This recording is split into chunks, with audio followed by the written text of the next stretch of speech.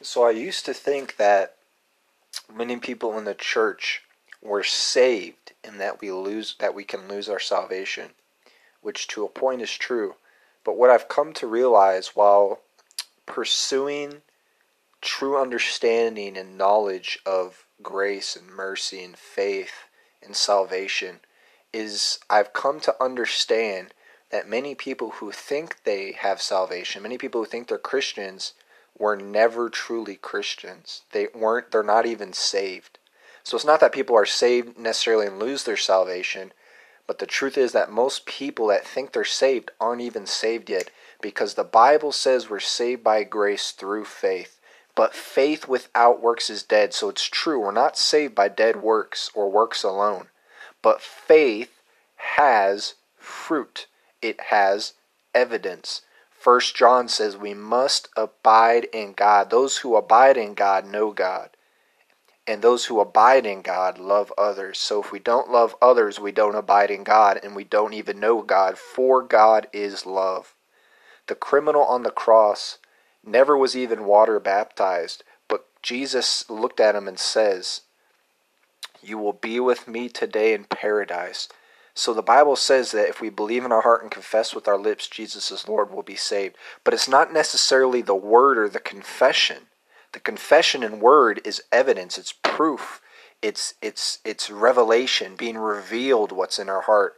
But what's in our heart is what matters to God. For Jesus said to the Pharisees, it's not what goes into your mouth that defiles a man, but it's what comes out. It's not the outside of the cup that you need to clean to show off on the outside. For man judges the outward appearance, but God judges the heart. Repentance, belief comes from the heart, and when there's true belief in the heart, there's manifestation, there's evidence, there's fruit. The Bible says there's good trees and bad trees. The trees that don't bear good fruit are cut off and thrown into the fire. So the Bible says that Jesus is the true vine, and we are the branches.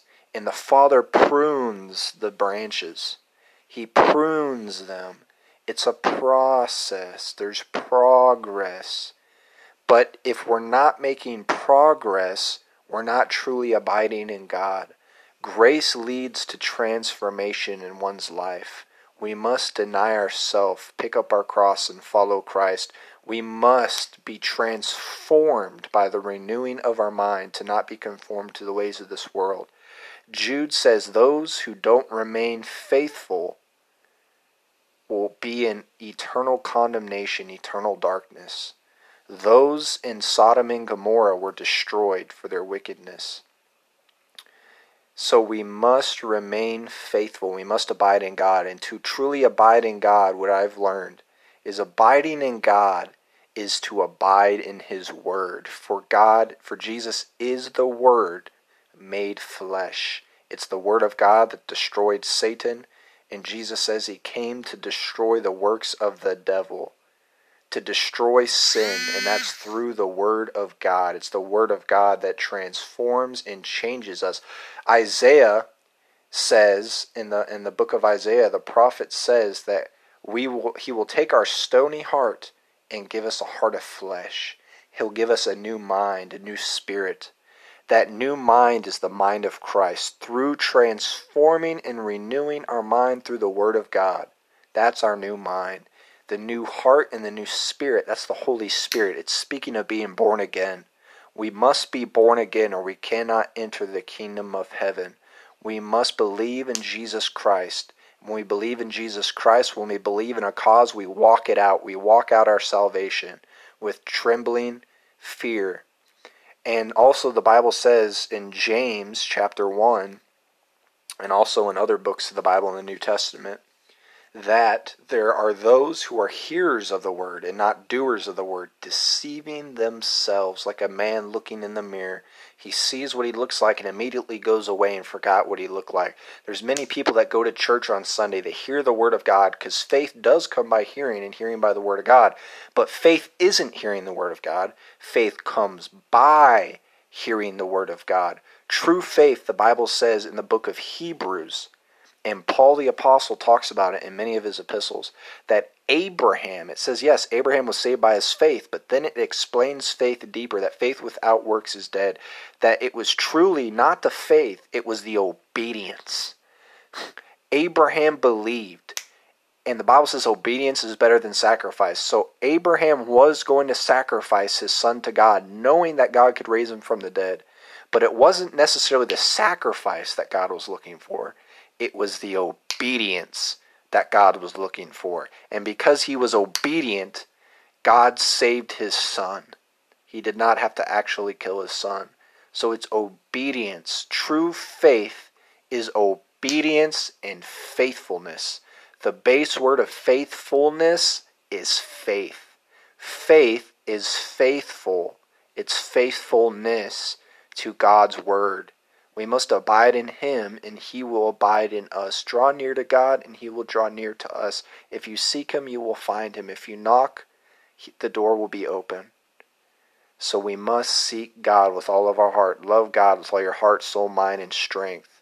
Seek first the kingdom of God and all his righteousness, the rest shall be added unto you. For old things have passed away, behold, all things become new. It's no longer I who live, but Christ who lives in me. When you're born again, you receive a new mind in Christ through renewing it in the Word of God. We get a new heart of flesh. We're no longer stone cold and heartless, but now we have conviction. We have love in our hearts. And we also receive a new spirit, the Holy Spirit, who convicts us of sin and convicts us of righteousness. For we are, the Bible says that he who knew no sin became our sin, so we might become the righteousness of God in Christ Jesus. So it's the righteousness of Christ Jesus. It's not our own righteousness. Well, it is our own righteousness because we receive that righteousness in our lives. But there has to be fruit. There has to be manifestation. There has to be evidence. I'm not saying necessarily perfection, but there must be transformation, because the Bible says that we can come boldly before the throne of God, before the throne of grace, and receive mercy and grace in our time of need.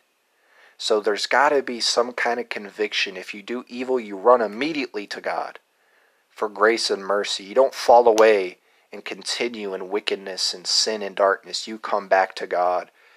Rebuke that shame, guilt, and condemnation. For Romans 8:1 says that there's no condemnation for those in Christ Jesus who no longer walk according to the flesh, but according to the Spirit. And to walk in the Spirit is to abide in the Word of God, to abide in his presence. Obedience through submission and surrender. God bless.